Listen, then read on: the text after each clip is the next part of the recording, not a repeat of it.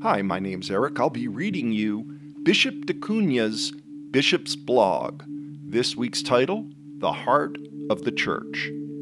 World Day of Prayer for Consecrated Life.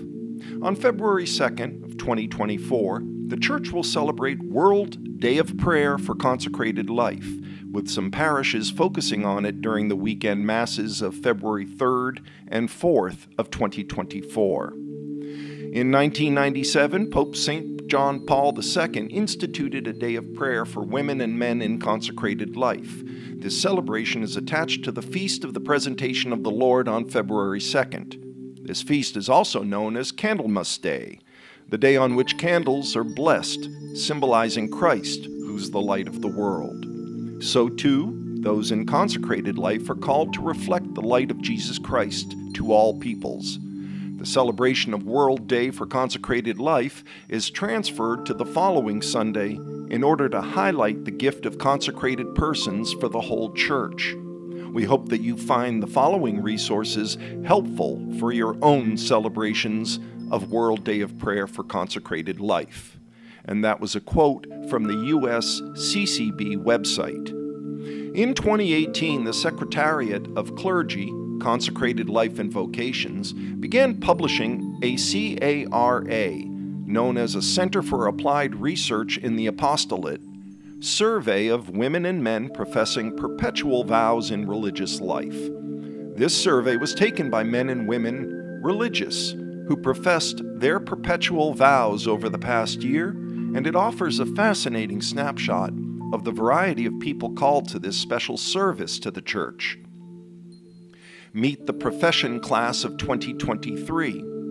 I thought you might find it interesting to hear from some of the newly professed men and women, published recently on the U.S. CCB website. Their answers provide a fascinating insight into how each discovered their vocational call. You can read more at the usccb.org website. Serving the Shepherds. The promotion of vocations, the formation of future priests, and the support and ongoing care for all our priests are essential to help our diocese remain vibrant and fruitful. In order to care for our seminarians, our active priests, and our retired priests in the diocese, the Catholic Foundation created the Serving the Shepherds Fund. Gifts to the Serving the Shepherds Fund will be used to support the Cardinal Medeiros residence, home to nearly 25 of our retired priests. Also to provide medical and dental insurance for retired priests and contribute to the Clergy Pension Fund. It will offer tuition, room, board, and medical insurance for our seminarians. Help the Office for Vocations guide men as they discern their unique calling. It will fund the Director of Clergy Support Office, which provides a diverse range of programs and ministers to priests at all stages of their priesthood. Each year, diocesan collections to support these initiatives cover less than a quarter of their combined costs. As the Foundation shared when introducing the new fund, quote, "Our priests, past and present, have been there for our own milestones, administering every sacrament. We celebrate many of our happiest moments with them and cry with them through the pain of loss. Our faith and relationship with God are nourished through their ministry, helping us grow and impact who we are. Priests have made a lifelong commitment, which is not just a job, it is a life. These holy men carry a tremendous responsibility as our spiritual shepherds, serving Christ, the Church, and our community. But priests are also trusted friends and extended members of our own families. Please consider helping sustain them in the work that God has called them to do through your prayers, your kindness, and generosity at every stage of their journey. Thank you for your support. You can find out more or make a donation at catholicfoundationema.org/shepherds. The prayer of St. John Vianney for priests. God, please give to your church today many more priests after your own heart. May they be worthy representatives of Christ, the Good Shepherd.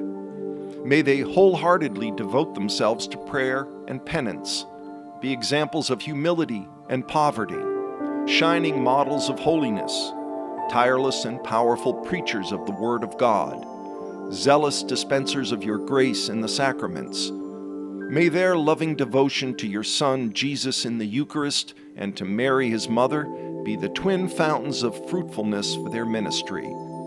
St. John Vianney, patron of priests, pray for the priests of Fall River. Priests make a difference. One of the realities of life is that we tend to take people and things for granted. We tend to take for granted those we love and those for whom we should show appreciation. A new program from the Office of Clergy Support invites us to do just the opposite, to recognize the small or big differences our priests have made in our lives. I'm sure we can all find some small actions that have impacted our lives, so let us make it known. To that end, the Office of Clergy Support recently launched a wonderful initiative seeking personal testimonies and stories from across the diocese, which illustrates the many ways our priests personally impact the faithful, their parish, or institution. For now, everything submitted is being shared solely with the highlighted priest. The purpose of these stories is to thank, encourage, and recognize the humble, hidden, yet incredibly impactful service provided by our diocesan priests, both active and retired alike. There are 3 ways to submit your story of positive impact. Yours in Christ, Bishop de Cunha, on January 31st of 2024, the Bishop's Blog.